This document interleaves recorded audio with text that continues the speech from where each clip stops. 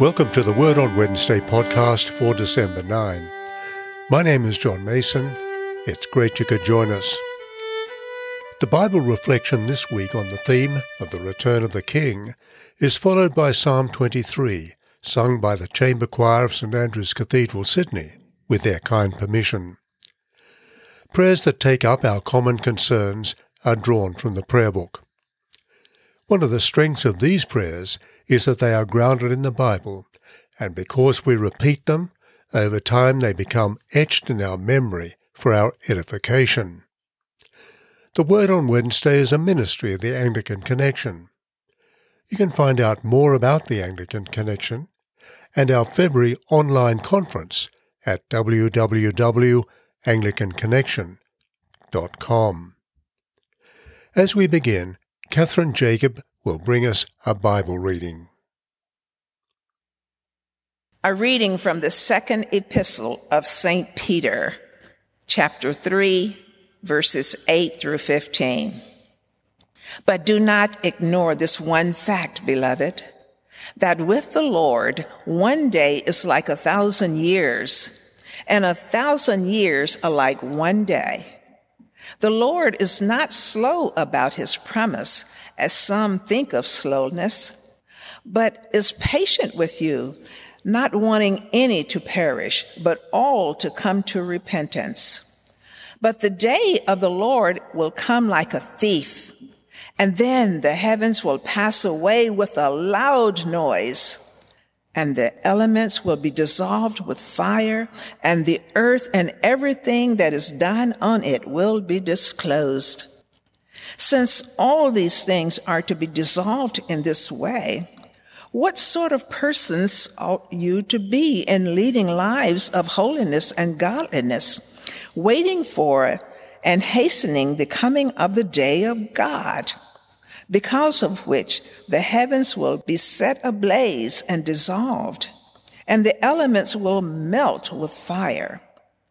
But in accordance with his promise, we wait for new heavens and a new earth where righteousness is at home. Therefore, beloved, while you are waiting for these things, strive to be found by him at peace, without spot or blemish, and regard the patience of our Lord as salvation. This is the word of the Lord. Thanks be to God. From the earliest days of Christianity, anyone who has said that Jesus Christ will return one day has been considered crazy. Certainly the idea of Christ bursting through the skies in a blazing display of power and glory is not an idea that is easily accepted. And now centuries have passed and nothing has happened. In his second letter, the Apostle Peter warns, scoffers will come. Scoffers described contemptuous mockery. Jesus' return isn't unlikely, they say, it's pure science fiction. What is Peter's response? Let me read the opening words of chapter 3. This is now, beloved, the second letter I'm writing to you. In them I'm trying to arouse your sincere intention by reminding you that you should remember the words spoken in the past by the holy prophets and the commandment of the Lord and Saviour spoken through your apostles. Prophets and apostles are shorthand for the Old and the New Testaments. Peter is saying that the prophets and apostles are unanimous in what they say about God's King and his ultimate reign. And indeed, when we scan chapter 3, we find that Peter points to significant events in God's story: creation, the flood in Noah's day, and Jesus' warning about his return one day as a thief in the night. Peter also quotes from Isaiah chapter 65, which speaks of a new heaven and a new earth. From cover to cover, the Bible tells us that the world is going somewhere. A day will come when God's King will return to establish his just rule in all power and glory. Eternity will become a reality. We need to understand that God is Lord of his creation. that he exists outside of time, that he also has a lively interest in all of us. God is Lord of his creation. Let me read verse 5. They deliberately ignore this fact, that by the word of God, heavens existed long ago, and an earth was formed out of water and by means of water, through which the world at that time was deluged with water and perished. But by the same word, the present heavens and earth have been reserved for fire, being kept until the day of judgment and destruction of the godless. Noah's flood is historical evidence that God did what false teachers and scoffers say he won't do: step into history as judge. If God did it once, why shouldn't he do it again? Peter asks. You choose to ignore what the Bible so clearly says. You act this way because you don't like what it implies. God has judged his creation once and warns that he plans to do it again. Next time, through fire. God exists beyond time. In verse 8 we read, But do not ignore this one fact, beloved, that with the Lord 1 day is like 1,000 years, and 1,000 years are like 1 day. To us, Jesus' life, death, and resurrection seem so long ago. For God, these events are like the day before yesterday. When we understand God's perspective of time, our common complaints about the delay in Jesus' coming seem rather petty. We're treating God as if he exists in time. He doesn't. God also has a lively interest in us. This is what Peter says in verse 9. The Lord is not slow about his promise, as some think of slowness, but is patient with you, not wanting any to perish, but all to come to repentance. We must not confuse God's lack of intervention with insensitivity or indifference. He could, if he chose, burst upon the world now. Peter wants us to understand the beauty of God's compassion. God wants to give people like you and me time to turn back to him. Jesus himself taught that he would rather leave 99 on the hill in the wind and the rain to make sure that no one who is lost is not rescued. Yes, it does feel cold and uncomfortable while we wait, but God is being patient. But this same Jesus also said, The day of the Lord will come like a thief. In the same way that a thief acts when we least expect it, so will Jesus' return come at an unexpected hour. It's true that many in the first century expected God's King to return soon. It's equally true today that most people don't think it will happen. Yes, we live in a nuclear-capable age. Yes, we understand the power of seismic forces. And yes, we live in an age of unpredictable brutality. But most people don't really think the end of the world will happen. The reality is 2,000 years have come and gone. It could happen at any time. It's easy for us to let the voice of scoffers lead us to doubt the return of the Christ, and so leave us unprepared. We shouldn't forget Jesus' own warning in his story about the foolish bridesmaids that we read in Matthew chapter 25. The day of the Lord will come like a thief, Peter writes. Since all these things are to be dissolved in this way, what sort of persons ought you to be in leading lives of holiness and godliness, waiting for and hastening the coming of the day of God?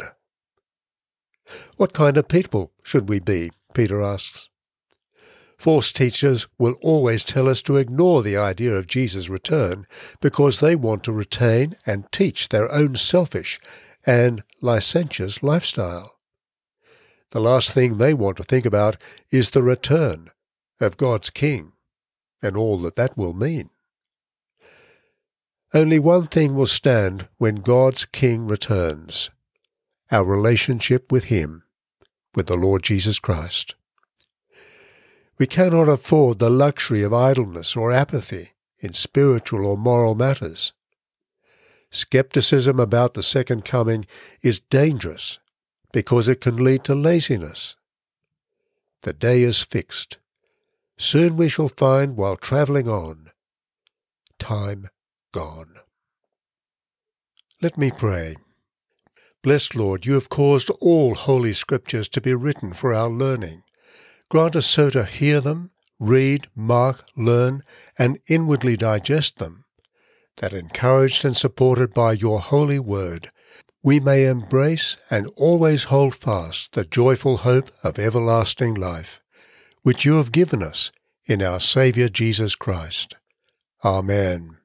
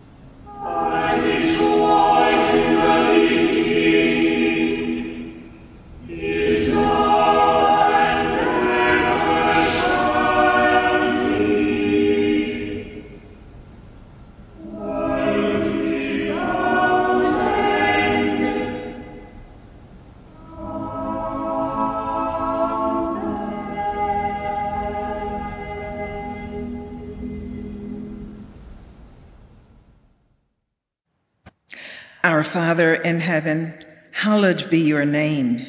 Your kingdom come, your will be done on earth as in heaven. Give us today our daily bread. Forgive us our sins, as we forgive those who sin against us. Lead us not into temptation, but deliver us from evil. For the kingdom, the power, and the glory are yours, now and forever. Amen. A prayer for everyone in need. O God, creator and preserver of all people, we humbly pray for all sorts and conditions of men and women, that you would be pleased to make your way known to them, your saving power among all nations. We commend to your fatherly goodness all who are in any way afflicted or distressed, with any kind of sickness or sorrow, anxiety, or need. Lord, we particularly pray for your comfort for those who are grieved by the loss of loved ones at this time.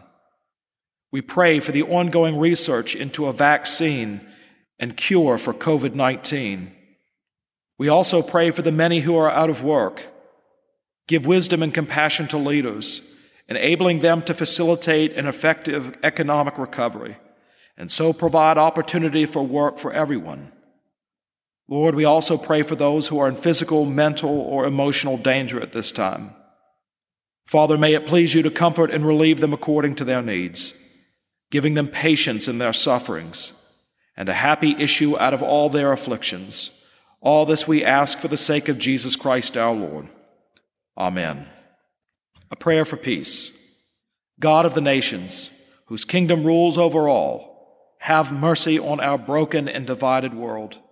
Shed abroad your peace in the hearts of all people, and banish from them the spirit that makes for conflict, so that all races and people may learn to live as members of one family and in obedience to your laws, through Jesus Christ our Lord. Amen.